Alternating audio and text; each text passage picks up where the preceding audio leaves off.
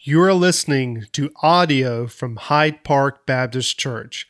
If you would like to learn more about our ministry, please visit hydepark.church.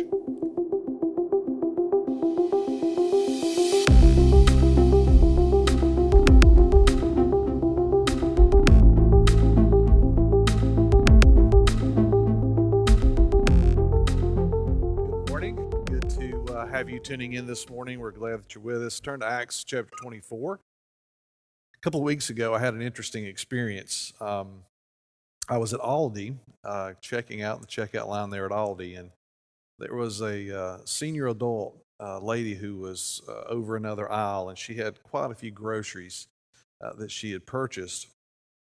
And I heard this conversation that was taking place that kind of got my attention, and I saw two young men, probably early 20s, maybe late teens, who were offering to help this lady with her groceries. And it just caught my attention. Random acts of kindness sometimes get our attention more than some of the rudeness and anger that we often see. And this caught my attention. These two young men were very, very friendly, very nice, and they were there. They had come in and were actually in the exit side where you go out of Aldi. And it just caught my attention. That these two young men would be so friendly and so kind to offer to take this lady's groceries out to the car. I noticed that they were both wearing white button-down shirts and black dress pants, and they had a tag on their shirt, and they were representing the Mormon Church. And they were there not only to help this lady with her groceries, but I would imagine that between Aldi and her car, they began to talk about their religion, what they believed, and took an opportunity to share with them what they believed. I think that was probably the whole purpose of what was happening there. That same week, I was in Subway getting some lunch. And as I walked into the Subway, there were a group of men that were sitting to my left. And as I was standing in line to get my sandwich, get my lunch to go, I overhear an argument that is happening to my left. And these three men, I don't know anything about them. They were there on their lunch break. I don't think all these men came together. I think they actually were sitting close together, and this conversation began to happen. The conversation was about end times and what the Bible has to say about the end times. And it turned into an argument. And what was really interesting is I'm standing there in line at Subway. There were a lot of people standing there. And the argument that was happening to the left, you couldn't get away from it. They were loud. And it was getting rather angry and furious. And there was this debate back and forth about what the Bible has to say about end times. And I'm standing there because I'm listening, and of course they're talking about the Bible, and I hear the Bible being taken completely out of context. I hear the Bible being misused, and trust me when I tell you, it's all I can do to stand there and not engage. But I knew if I engaged, it wasn't going to help anything. More than likely, it would have poured more gas on the fire. So I just minded my own business. What's interesting is in that same week, I had two different occurrences of people talking about the Bible, talking about what is true, what is false. I saw two groups of people who were very passionate about what they believed. I saw one group of people who were reaching out in love to try to help, to try to convey a message. I saw another group who were just arguing, very angry about what they believed. Now, of course, as you would imagine, that with the two young men who were representing Mormonism, it is a false gospel. It is a false truth. It is a truth that is not truth at all. But what got my attention more than anything was their sheer kindness for a stranger. And yet they were passing along misinformation about what the Bible actually doesn't teach. But they were doing it in such a way that it was very kind, very gentle, and trying to be a help to a woman who needed help. While at the same time, men who were saying they represented Christianity and represented the gospel were arguing with each other, and it was very hateful about what the Bible says about the end times. We left Paul last week in the middle of a riot. And Paul has been taken into the garrison. He's been examined. He's been talked to. And at one point, they decide that they're going to whip him with a cat of nine tails to get the truth out of him until they find out that he is a Roman citizen. Once they find out he's a Roman citizen, everything changes because the law would not allow them to bind a Roman citizen, to not give him a fair trial, to not, the law said that they couldn't whip him the way they were planning on whipping him. So everything changed in that moment, and the one thing that didn't change was the hatred of the Jews for Paul in that city. That hatred continued to boil over the top. That hatred continued to thrive. And as Paul was being held, and he's being held not because he's done something wrong. In fact, Paul has done nothing wrong. And Paul is going to argue that very case in chapter 23, that what he's being held for, what he's been accused of, is not true at all. But Paul is accustomed to that. Every town that he's went into, every city that he's went into, he's been accused from everything from blasphemy. He's been accused of teaching against the law, which he has not done. He's been accused of saying that circumcision doesn't matter anymore. He hasn't said that at all. So everywhere Paul goes, Paul's being lied about. He's being ambushed. He's been beaten, thrown out of town. As a matter of fact, while Paul is being held, 40 Jewish leaders take an oath. They hate Paul with such a profound hatred that they take an oath, and within Judaism, taking an oath is a very, very big deal. And these Jews, probably some of them leaders, take an oath that they're not going to eat any more food, that they're going to absolutely fast continually until Paul is dead, until they kill him. Well, they begin to hear there's a plot that's being tossed around that they're going to ask for Paul to come to another meeting so they can investigate a little bit more about what he's saying and about some of the accusations that have been lodged against him. But that is just a plot that is trying to get Paul out of the barracks and get Paul into a situation where they can attack him and beat him to death. So this plot is being cooked up behind the scenes to get Paul to be released out of the barracks just long enough to where these people can attack him and finish the job that they'd started a chapter back. Well, Paul's nephew finds out about this plot. He goes to Paul. Paul tells him to go to the Roman officials. The Roman officials hear about it, and they put together 400 soldiers, 70 horsemen to get Paul out of town. They're going to get Paul completely out of Jerusalem. They're going to take him 60 miles north to Caesarea, and there they're going to have a trial. But the goal at this point is to protect Paul, to not let this mob get out of control to the point where they're going to kill him in the street. So they decided to take him out. The leader, Lysias, writes a letter to Felix and basically says to Felix, look, he's done nothing wrong. Felix is the governor of the area in Caesarea. So Lysias, the official in Jerusalem, writes a letter to Felix to say, look, we're sending this man to you. We want you to take care of him, to put him on trial, to see what's going on, to hear the case against him. But we've not found anything that he's done that requires him to be put to death. So we're getting him out of Jerusalem and getting him away from the mob. Paul has been beaten. He's been held as a prisoner with no actual charges. He was almost beaten to death with a cat of nine tails. If he had not mentioned that he was a Roman soldier, they would have beaten him to death. And all while this is going on, all while his rights are being trampled, his testimony has made no difference other than the fact that he's a Roman citizen. Nobody seems to want to listen to him. No one seems to care.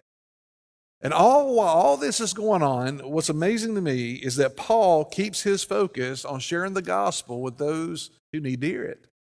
If you remember when God called him after his Damascus Road experience, and after God spoke to Ananias and told Ananias that this is a man whom I'm set apart, who's going to go to the Gentiles with the good news.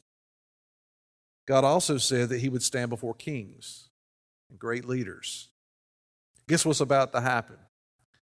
Paul is going to be placed before Felix, who is a pretty influential leader, especially in that northern area right around Caesarea.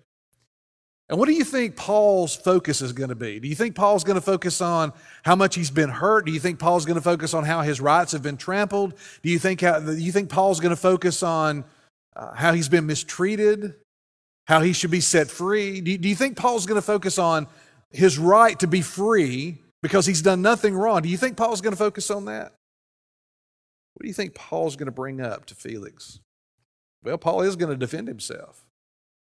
In chapter 24, he does that. Ananias, the high priest, and another guy by the name of Tertullus, make a 65-mile trip from Jerusalem all the way to Caesarea to make sure that their case against Paul is heard and that in their minds he deserves death. And what we're going to find in chapter 24, of all that's going on and Paul defending himself, what Paul is really going to focus on more than anything else is the opportunity that he has to tell Felix the truth. And what you're going to find with Paul, even though everything that is going on in his life is complete chaos, matter of fact, his life's been nothing but chaos from the time he met Jesus on the Damascus Road, and after 3 missionary journeys, 8,000 miles, 20 churches planted, Paul's life is still a chaotic mess where he's being mistreated and abused. But what you're going to find is Paul is still an effective witness. And what I want us to pay attention to today is Paul's effective witness before Felix, a man who has the power to set him free. And instead of Paul making a strong argument how that he ought to be set free, that how all of his needs need to be met, Paul simply focuses on the gospel, just like we've seen him do over and over and over again. You see, an effective witness is calm. Are we seeing a lot of calmness out there today? Are we seeing a lot of calmness in the couple of weeks to come as we get closer and closer to Election Day? Are the people that you're talking to and interacting with, are they calm? What about kindness? Are we seeing a lot of kindness and gentleness? We're not seeing a lot of that, even among those who say they follow Jesus. You see, an effective witness is a calm, it's reasonable, level-headed, consistent. By contrast, an ineffective witness for Christ is loud, overbearing, cocky, emotional, and oftentimes devoid of scriptural truth. Notice Paul's response here. Look at verse 20 in chapter 24.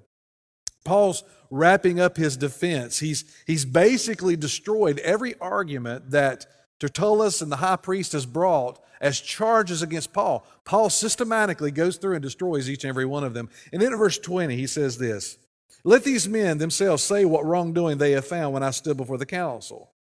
Verse 21, "Other than this one thing, that I cried out while standing among them, it is with respect to the resurrection of the dead that I am on trial before you this day." After Paul destroys every argument that's raised against him and every charge that's raised against him, he says to the council, he says, "Let me tell you why I'm actually here." He says, let's set aside everything that's been said, all the charges that have been brought against me. I've already answered each one of those and basically destroyed them all. But let me tell you the real reason that I'm standing before Felix and why I'm standing before this council and why charges have been brought against me. He says, I have consistently preached and taught and proclaimed the resurrection of the dead. I don't know if you're aware of this, but if you look up the word resurrection in a concordance, and you look at all the different places that word is used in the New Testament, guess which book in the New Testament uses the word resurrection more than any other book in the New Testament? The book of Acts. You would think it would be the Gospels. You would even think it may be even the epistles, and certainly they do utilize the word resurrection over and over again as Paul says this is the gospel, that the gospel of Jesus Christ is the death, burial, and resurrection of Jesus. He argues that point in all of his epistles. But in the book of Acts, resurrection is referred to more than any other book in the New Testament. So Paul has been consistent. Everywhere that he's been, he always makes his way to the resurrection. And there's 2 aspects of the resurrection that Peter and John and Paul, and especially Paul in the book of Acts, would argue. First, the resurrection of Jesus himself. That's what changed their lives. That when they saw Jesus alive, everything changed. When Paul met him on the Damascus Road, everything changed. So Paul is going to teach and proclaim that I met the resurrected Lord. I met the one you put to death. I met the one that you hung on the cross, and it changed my life. But Paul would also argue a resurrection of the dead in general. In other words, Jesus being the firstborn, the one that one would die and the one who would resurrect, that the prophets predicted would do exactly that. Paul would say, wait a minute, there's another resurrection of the dead. Those who've put their faith in Jesus, those who've put their faith in him will also be resurrected. So Paul would argue that point as well. And it was very divisive. among the Jews, and it infuriated them. Whether he talked about the resurrection of Jesus or whether he talked about the resurrection of the dead in general, it infuriated both the Sadducees and the Pharisees. And oftentimes they would get into an argument over the idea of resurrection. So Paul says, the reason that I'm being charged, the reason I'm here, is because I teach the gospel of Jesus Christ that includes, as a matter of fact, is required. The gospel cannot be the gospel without the resurrection. He says, I teach the resurrection. Notice in verse 22. But Felix, now this is the governor of the area of Caesarea, having a rather accurate knowledge of the way, he put them off, saying, when Lysias the tribune comes down, I will decide your case. So he gives orders to the centurion that Paul should be kept in custody, but he should have some freedom, and that none of his friends should be prevented from attending to his needs. Now, what I find interesting about this is that Felix, who's a Gentile governor, knows quite a bit about the way. Now, that's a common phrase that we've seen several times in the book of Acts, talking about those who followed Jesus as disciples. Felix has heard about Christianity. Why do you think that is? How is it that Felix in Caesarea has heard so much about Jesus and in fact knows quite a bit about what Christians believe, know about what they pronounce as the gospel, what they do as they follow Jesus? How does Felix know this? Well, I think it's because of the church in Jerusalem. I think it's the work that Paul and others have done all the way up in Caesarea. Remember, Jesus spent a lot of time up in Caesarea. Felix has heard. Felix knows quite a bit about the gospel. And it just so happens that the greatest of the apostles is now in his care, under his orders. And notice what happens next, verse 24. After some days, Felix came with his wife Drusilla, who was Jewish, and he sent for Paul. Why did he send for Paul? We're going to find out in a little bit. We find out exactly why Felix summoned for Paul to come to him and his wife. And what we find out is that over the course of the time that Paul was there, by the way, Paul was held in captivity in Caesarea for 2 years. It says down at the end of this chapter, 2 years of time is going to pass. No trials, no charges, no condemnation to death or otherwise. He's just held perpetually for 2 years. Talk about your rights being trampled. Talk about, even within the Roman culture, this was odd and unheard of.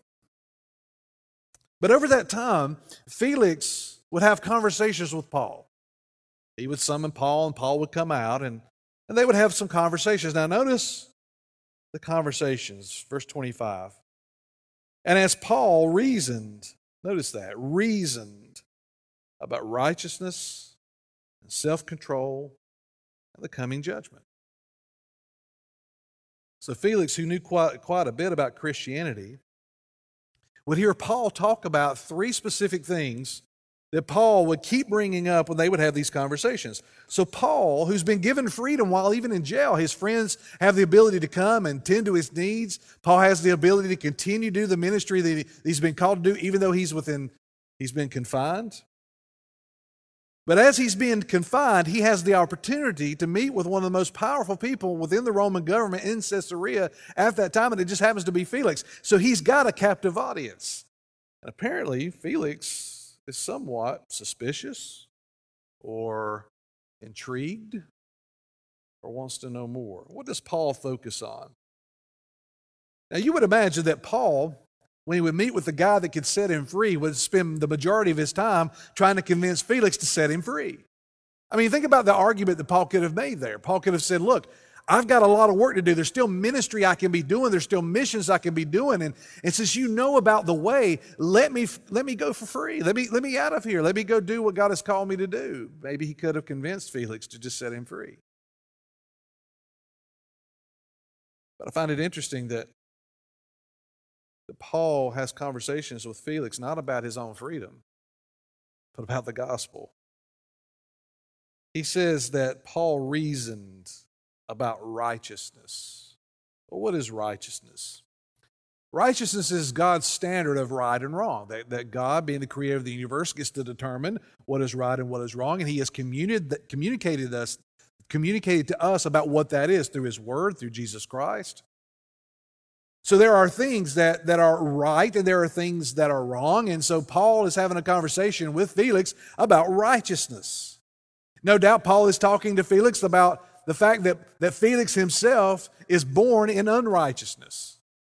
And that no matter how much he tries and no matter how much he knows about the Christian faith, that there is no way he can cross from darkness into life unless he puts his faith in Jesus, and then the righteousness of Christ is then applied to his life.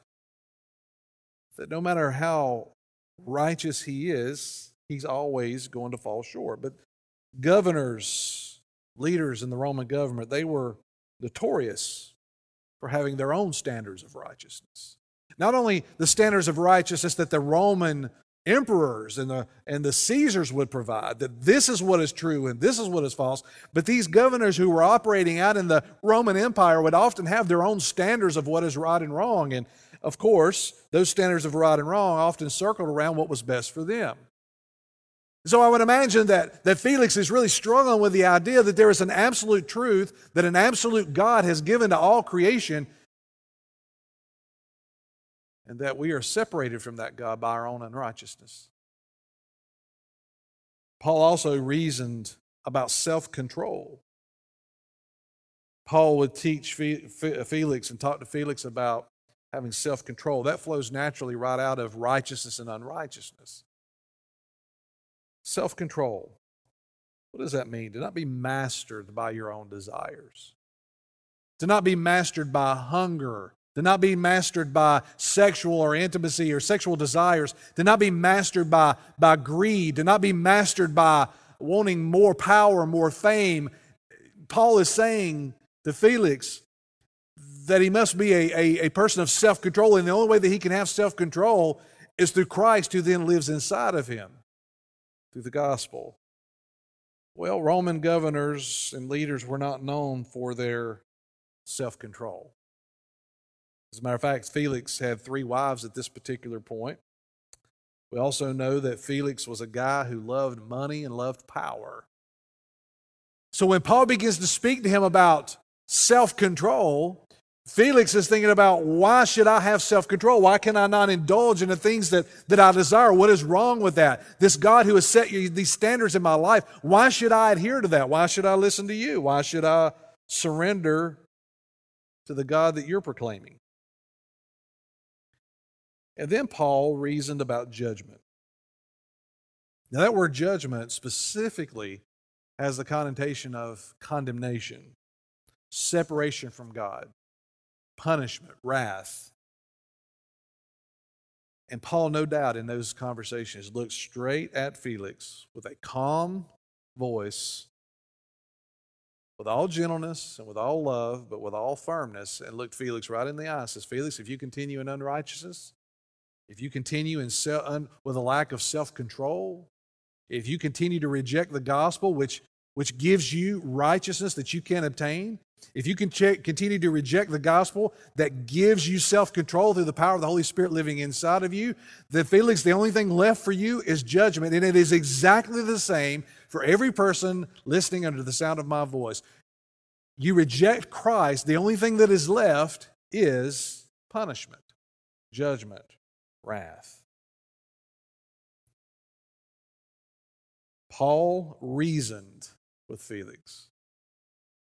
Paul gave a convincing, scripturally supported argument for why he should put his faith in Jesus. That knowing about Christianity, knowing about the way, knowing about Jesus is not enough. That it comes down to where you live.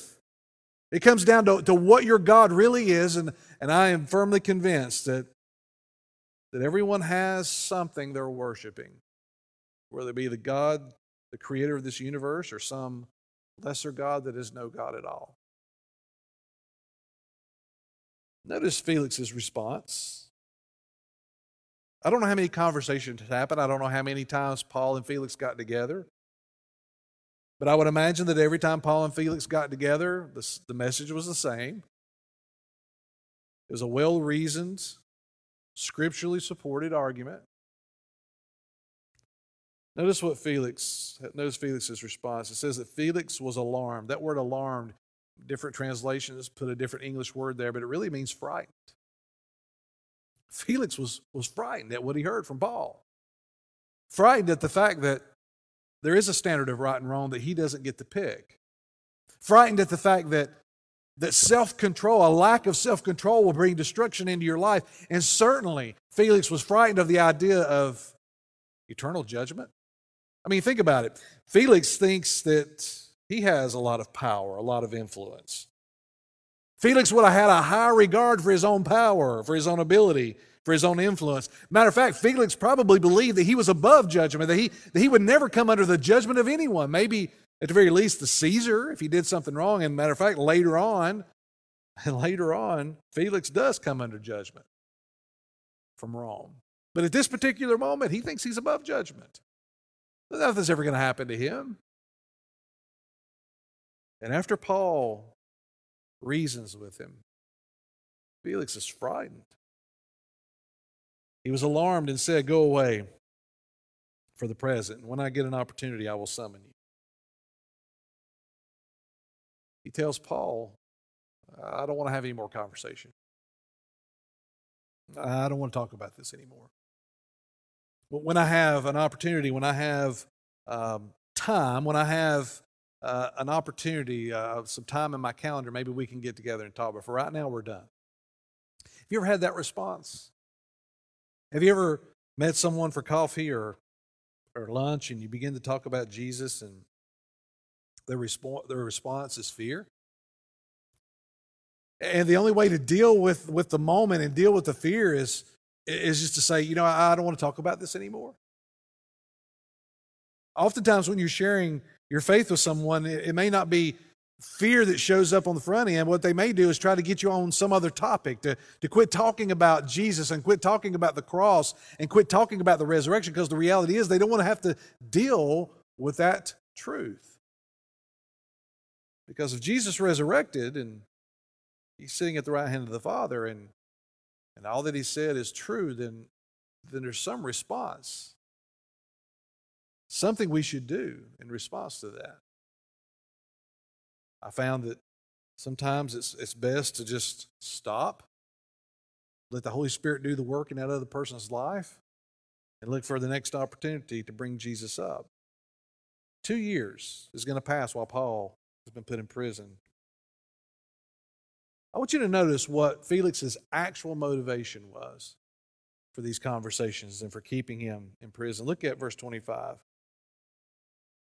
At the same time, he, being Felix, hoped that money would be given to him by Paul. So he sent for him often and conversed with him. Now that just blows the whole story up, doesn't it?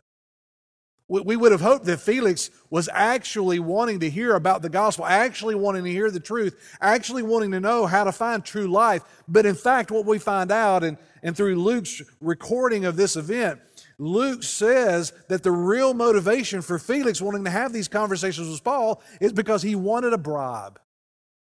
He was hoping that Paul would give him money. Maybe give him money to set him free, maybe show him favor, maybe get him out of jail free. Now, why do you think Felix is asking for money? Where did he get that idea? Well, no doubt Felix has heard that when Paul came to Jerusalem, he had a large amount of money with him. You know where Paul got that money, right? He got it from the churches around Asia Minor and all the way over in Athens, who gave donations. The church at Thessalonica, the church at Corinth, gave donations to the church at Jerusalem because they were going through a famine. And no doubt Lysias or someone else or someone of that Roman guard has told Felix, or Felix already knew, that Paul came into town with a whole bunch of money. Maybe he still got some of it. Maybe he'd like to part with some so he could gain his freedom. So Felix's motivation to talk with Paul has much less to do with the gospel and a whole lot more to do with putting some money in his pocket. But guess what? Paul continues to focus on the gospel. Paul continues to reason about righteousness and self-control and judgment. And so it should be with a man who only simply wants to benefit financially from Paul's misfortune. Certainly he was frightened. Certainly Felix was bothered by what he heard, because the last thing Felix wanted to hear was that there's a God in heaven who's going to judge him. Maybe that's the last thing you want to hear this morning. With all we got going on in the world, with all the brokenness, can't we have a message that makes us all feel good? Can we have something out of the Bible about love and peace and joy, and how that it's all going to somehow just work out, and somehow in the end that everybody gets to go to heaven and everybody gets to be part of the kingdom regardless of what you've done in your past and regardless of what you did with the gospel? Wouldn't that be a better message? It may sound better. It may even make you feel good for a period, but it's not the truth. It's not the truth. This is the same message that Paul shared over and over and over and over again. It's the same message we have to share with you today. The same message we'll have 10 years from now. And that is that Jesus Christ died in your place because you are unrighteous, born into sin, born into disobedience, born with a proclivity towards evil. All of us, every one of us. That's what we were born into. Yet built with a desire to know our Creator, built with a desire to reach out for Him. God knowing that we couldn't fix ourselves, God knowing that we could never correct this and become righteous, He sends Jesus into our world. Jesus fulfills the law perfectly. No sin whatsoever in His thoughts and His deeds and His actions. And then Jesus becomes the sacrifice. He becomes the one who takes all of the wrath for our sins. And then Jesus dies on that cross, and then 3 days later He resurrects, proving and verifying everything that He taught about heaven, hell, and everything in between. Jesus would say to His disciples that all authority had been given to Him. And then He tells the disciples, go make more disciples. Go tell other people about this truth and this love and this peace and this grace that you found. And that is our message as a church. It is our message as individuals. And we have a world around us that is more lost now than it's ever been. And we've all been called to be an effective witness to what we've experienced in walking with Jesus. And a reasonable, effective witness is not yelling at someone. A reasonable, effective witness is not demeaning other people, online or otherwise. A reasonable, effective witness is not simply winning an argument. I can remember back when I was working on my master's years ago, that one of the first apologetics, actually it was in my undergrad, when I took this apologetics class. Apologetics is defending your faith. And man, I was just loving apologetics. And I became very arrogant. And I was out there picking fights and picking arguments because I thought I had it all figured out. And I came across just very arrogant. I wasn't gentle or kind or loving. I was firm. I was loud, and I was arrogant because I'd learned some new stuff, and I wanted to go show the world how much I knew. I wasn't about leading people to Christ. I was about winning an argument. That's not an effective witness. Let me tell you what an effective witness is. Number one, you might want to write this down. An effective witness is a person who utilizes reason. Utilizes reason. You know, Christianity is often accused, or those who follow Jesus are often accused as being ignorant, right? You've heard that 100 times. And both the news media, we're viewed as a group of people who need religion as some kind of crutch to get us through life. So we believe in all of these fables. We believe in all these things about what the Bible says. And it's almost like we're kind of tolerated, but not really tolerated, right? We're almost looked at as just an ignorant bunch of people who are living in some little fish bowl over here, and we just let them alone and let them believe whatever they want to believe. And you're looked at as being ignorant, unlearned, lower than the rest of society. Let's just be honest about how most of the world views those who follow Jesus. And I'm afraid at times that the church has bought into that kind of thinking, that we just kind of go back over the same old stories. We don't use reason. What do I mean by reason? That we have an intelligent argument to make that is reasonable. That if Jesus, in fact, resurrected from the grave, and by the way, no body's ever been found. No argument that says Jesus' body over here, or the disciples stole the body, or he was never dead, and when he was on the cross, he didn't actually die. When they put him in the tomb, he came back. There's all kinds of theories. But if Jesus died, and he did, and Jesus resurrected 3 days later, and he did, that's a game changer. That's a world changer, and that's an intelligent argument that we need to be making, because I can tell you, you can go out there and look at all the evidence you want, you can look at all the arguments you want, and you're going to come back to this reality, and the reality is this, that on that day, on that hillside, Jesus Christ died. And 3 days later, something happened at that tomb. And if we would just entertain for a little while that maybe, in fact, Jesus did resurrect, there's nothing greater that's ever happened in our world. Well reasoned. Did you know that when Jesus was asked, what is the greatest commandment, Jesus said this, to love the Lord your God with all your heart, mind, soul, and strength. How do you love God with your mind? Well, getting into God's Word, knowing what it actually says rather than what somebody else says about it. That to be an effective witness, we've got to use reason. And reason, when we're talking with someone, that it is a reasonable, intelligent argument that we're following Jesus not because of a fable, we're following Jesus because he's real. We're following Jesus because he beat death. And there's more than enough evidence to that reality. You have a powerful argument. Know the gospel and share it. You're not some kind of less than citizen. You're not some kind of less than person. You have, in God's Word and in Christ, all that you need. Holy Spirit living inside of you. Know what you believe and share it widely. Number two, we're going to focus on the death and resurrection of Jesus. An effective witness is going to focus on the death and resurrection of Jesus. That seems kind of obvious, doesn't it? But far too often in my past, when I've tried to talk with someone about what I believe, oftentimes some social issue will come up. Well, what do you believe about drinking? What do you believe about drugs? What do you believe about this? What do you believe about politics? What do you believe about Republicans or Democrats or this, that, and the other? And what I have found out is that's just a fear response. Let me explain.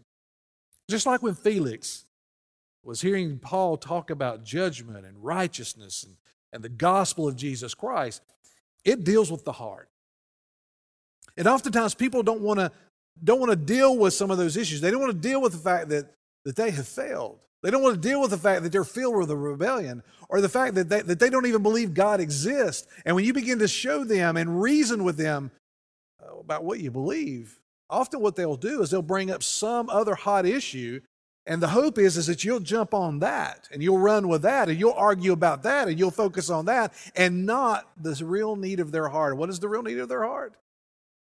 Well, a new birth. I think that in that moment when you're sharing the gospel with someone, that is when we're right in the middle of ground zero of spiritual warfare. And one of the tactics that Satan and the forces of darkness will do is get that focus on some other side issue. Keep your focus and your conversation on Jesus, what he came, what he did, what he accomplished, his resurrection, his death, and what that means. The gospel. Paul consistently does that.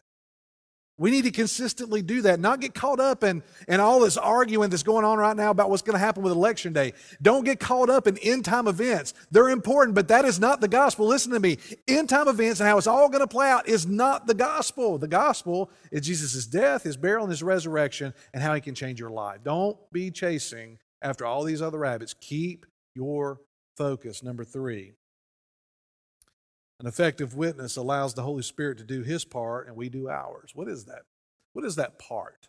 Well, Paul's part with Felix was to talk about the truth, to reason intelligently with the truth of Scripture. But Paul could not bring conviction.